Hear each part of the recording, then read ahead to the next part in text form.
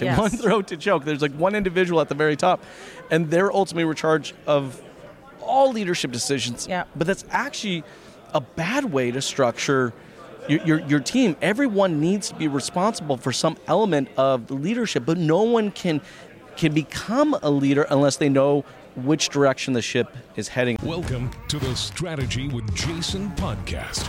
Tune in for everything you need to know to stay in the know regarding the automotive industry. Here's your host, Jason Harris. Hey, what's going on, Podcast Nation? It is Jason Harris here, and thank you for joining me on another episode of Strategy with Jason. Today, I have the famous. Well, sure. I have That's an probably amazing true, too. individual with me today. I have the one and only Lori Foster. Lori, how you doing? Man? Good, Jason. It's so good to see So you. good to see you. It's like I'm in Canada, and I just started looking for you the second I got off the plane. Did you? Where's You're Jason? Like, where's Has the anybody guy in seen the him? orange tie? Everybody's like, oh, I know who you're talking about. Well, we're here in Toronto at Yes. the Used Car Week, which is cool. So excited to be here. So excited. There's been So some cool excited. sessions. You got a cool session. We're going to talk a little bit about your cool session. But hey, before we get into your session, though, you know I love kicking off these podcasts with a little origin story, because I'm always fascinated, and I think everybody out there watching and listening is An fascinated. orange story? Origin. Or an Did I say origin orange? story? I just Did I wanted to say say that orange? because I thought that was Oh, funny. okay. Lori, how did you get started in this crazy little world we call the automotive industry? A million years ago, somebody convinced me to sell cars, and I will go get that guy. We can go get them together. They're still around. Awesome. And I saw in a nutshell, I saw a bigger, better future than anything else I had ever seen, even though I'd had some neat things happen in the past. So good days, bad days, I stuck it out and have taken the ride from retail to vendor side, back around again, worked for some of the biggest companies, and then I started my own. So that's, and then I, and You I, got it and I know you. you got it in your blood, didn't you? It's in your blood, isn't it? Yes. It was under your skin at one point. Then it transitioned in your blood, and now there's no way of ever getting it out, right? And now it's in my soul. Now it's in your soul. Is that beautiful? Oh, there we go. It's beautiful. It's not just in my heart, it's in my soul. That's so Because cool. a heart could stop. That's right. But your soul just goes. Just keeps going. Just keeps going. I love it. Good analogy. There we go. I'm going to steal it from you. Hey, you got a cool session coming up tomorrow. Yes. Right? We're talking a little bit about before we start recording today, Yep. getting back to basics. There's definitely been some process fluctuality between how well it's being executed and what's being executed. It's definitely times like these we see who the real operators out there are and who the ones that are just kind of like getting by.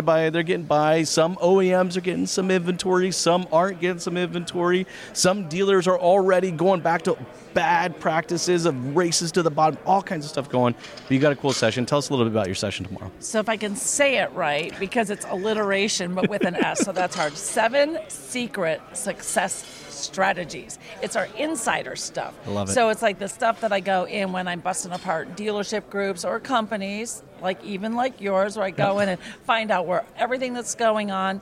And we're going to take the ride from starting with leadership alignment. I'll give you all a hint. Yes, please. Leadership alignment, right? And then taking a look at who are our partners and why are they our partners and what is this bidirectional relationship that I talk about all the time. And then we're going to talk about the competition. We're going to talk about today's consumer, your teams, how important they are, and marketing, revolutionary marketing, break the mold marketing. Wow, man. we're You're gonna covering cover all kinds of stuff. 7 insider strategies, right? Not 1 or 2. 7 insider strategies. All right. Yep. All right. If you were to pick any one of those 7, what do you think is most relevant right now? I know they're all important, Yep. but what is most relevant right now? Leadership alignment. Ooh, good one. Leadership alignment, because right now what we've done in this good-ish economy that we've had, this record amounts of profits on record low amounts of sales, we haven't built customer base up, so we don't have that. So right now everyone's in their corner thinking, I'm doing a good job over here in fixed, I'm doing a good job, so we've lost the cohesion. And it's going to be time to buckle up and be ready for what's next. And so everybody's been sort of feasting at their own table, but we got to get everybody to the same table now and start making plans for the future. And a lot of dealers are trying to scale. you can't scale if you don't have leadership alignment and processes and systems in place. Well, I love that. And you're 100% right. Like leadership alignment, I think for any company out there, no matter the size. See, I think a lot of times people think of leadership alignment and they're like, yeah, but I'm not that big of a company, you know. It's even more important. Exactly, right? Like it's like, Dad built the dealership and I took it over, and my brother Bill works in the service department. My sister, Susan, is the account administrator. Yep. But no, I mean, no one sits back and clearly defines to the entire team who is in charge of leadership and what portion of the leadership are they in charge of, because it's not just one leader fits all in a lot of cases. No. So let's talk a little bit about that. How do we do that? How do we structure that? So I use a book that's the color of your tie. It's called Traction. I like that book, by actually. Gino it's a great Wickman. book. Scaling Up is another book that's very similar. But we start first with, what is it that's the most important thing or things that we need to be doing? Get everyone aligned on that, and then everyone sees their place in helping move that needle, move those rocks, if you will. But also, very often we have companies in automotive where the visionary is in charge, but especially in dealership groups, the visionary is the owner, is the everything, and the structure is it's him, and then way down here there's some other people. Yep. We need better infrastructure and superstructure around them to make it happen. More people with more empowerment, not just everybody's got to go to Jason for everything. There are a lot of people to share that burden and also share the joy of leading and building teams and creating results. Well, I'm glad that you brought that up, because I think a lot of times when people think of leadership alignment, there's one choke to throat, or one throat to choke. That's what I was trying to say. Yes. One throat to choke. There's one individual at the very top, and they're ultimately in charge of all leadership decisions. Yeah. But that's actually a bad way to structure your team. Everyone needs to be responsible for some element of leadership, but no one can become a leader unless they know which direction the ship is heading. And I know that's one of the first steps, because we were talking about the book Traction, and I love the book Traction, and I know it's a big part of the book Traction is first defining where are we going together. Where are we going? Yes. Because we can even set, we could all just sit here and decide, shoot, we're in Toronto right now, we're going to go over to the East Coast, we're all going to go to Europe, right? Yep. But if we all take off and we do not point the same, we're all going to Lisbon, let's say, we're all heading over to Portugal. But if we don't sharpen our focus and everyone set their compasses straight, all of these boats someone's going to be in Morocco, someone's going to be in Iceland. Some people might never leave Toronto or New York Harbor. I guess that we're shooting off from the wrong place. But hey, we've got the waterway. But right. So everybody's got to be laser focused, not just that we're going. Where exactly? We're in agreement. We're equipped, and we're checking in. Well, and I think that's one of the biggest mistakes a lot of us make, is we don't get that far, is we don't get to that place where we are openly talking about collectively as a group, as a dealership. Right. All right. Why are we doing? Look, everybody knows what we do. Everybody that works within a dealership knows what they do, all right? They either sell or service metal in some way or form, okay? Right. They all probably, for the most part, know how they do it. Right. Either loosely or very well documented, hopefully, but there's probably, for the most part, they know how to do it. Why they do it, the way they do it, is never clearly defined. At least I don't. I would probably say maybe less than 10% of the time do I find the why is clearly defined. No, it's typically because, and with all due respect, but it's typically because it's the way we did it. It's the way I learned it.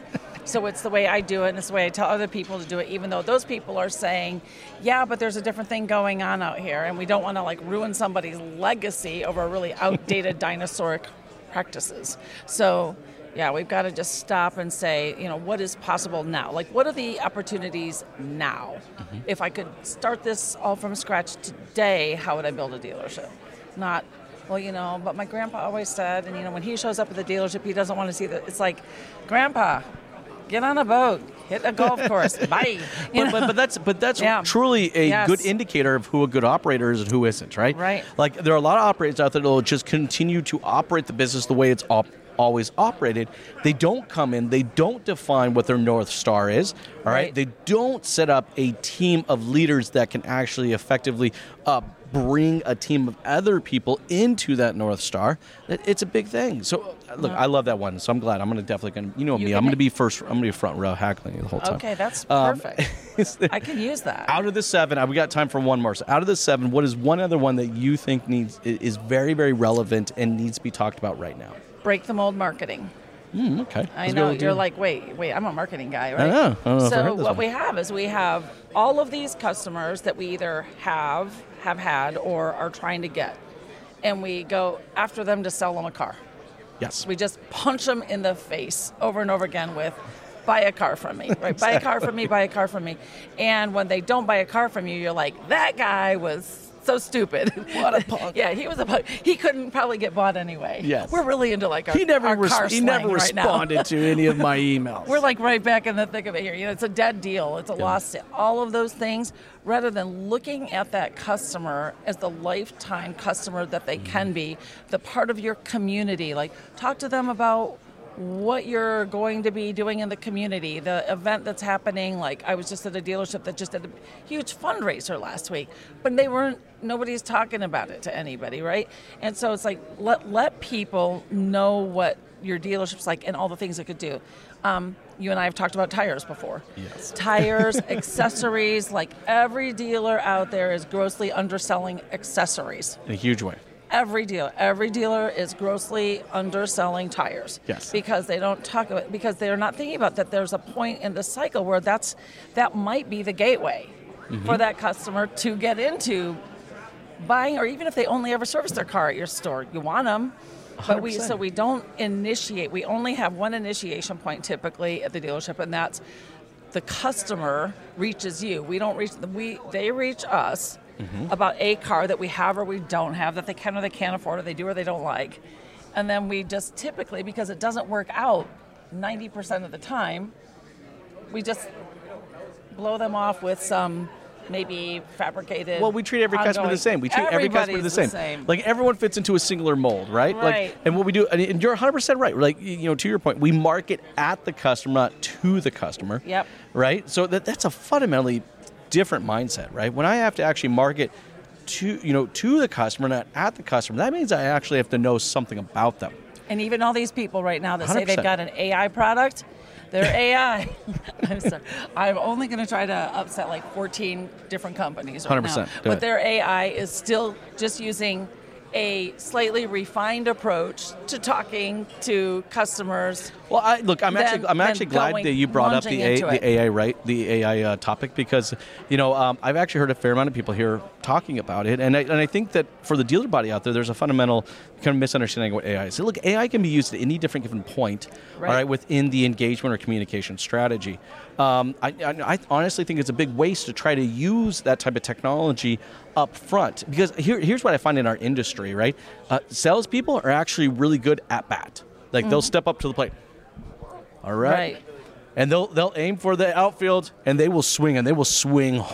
They're swinging for the fences. That first time, they will swing hard. Now, if they don't connect the first time they swing, that's when you start to see this kind of like, oh no, really, they didn't get back to me. Oh, I just sent them a great email and they didn't follow up. Oh my gosh, what am I? It's like you start to see this come down, right?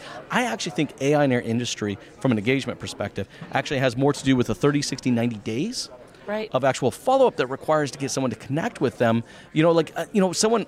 But I bought a smart car. follow-up. Smart not follow-up. just persistent. Exactly. Smart follow-up. Because to your point, like you were saying earlier, it's to the customer, not at the customer. Right. So I recently bought a Hyundai Palisade for my wife. Okay.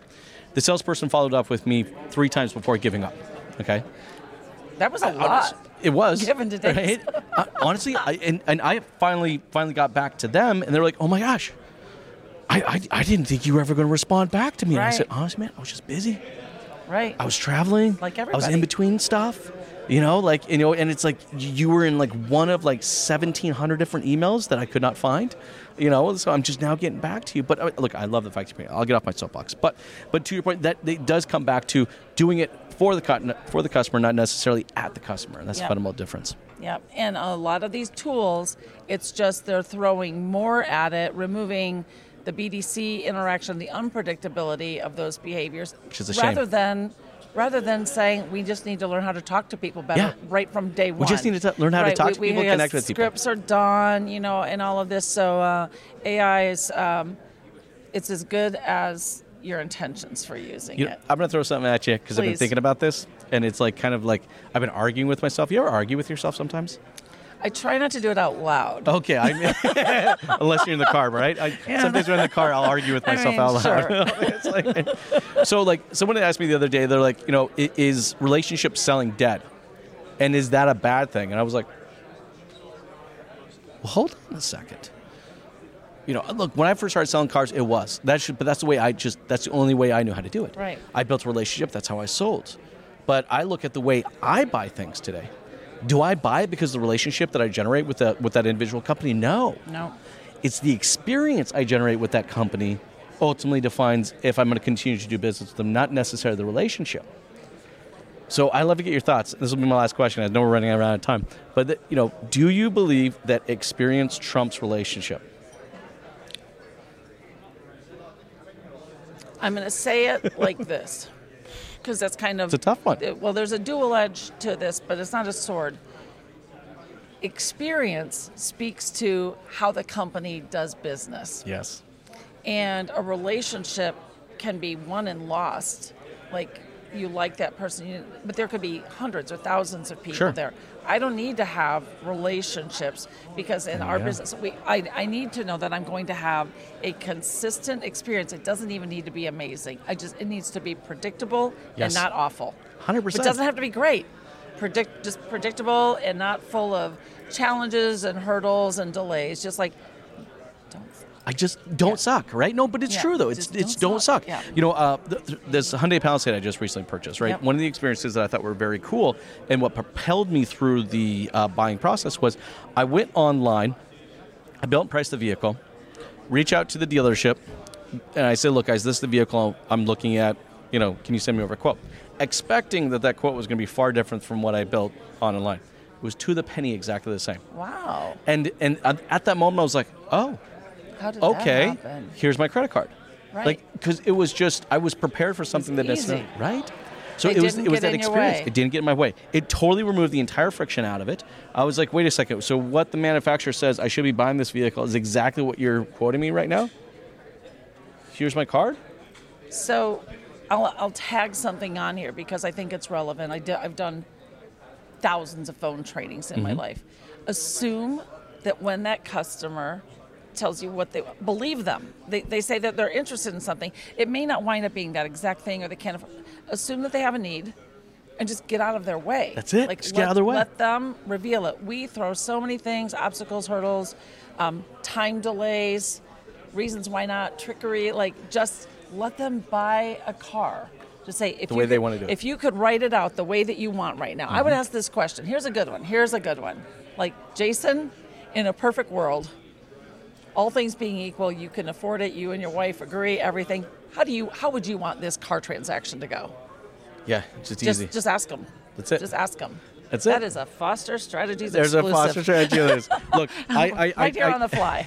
I know we could go for quite a bit longer, actually.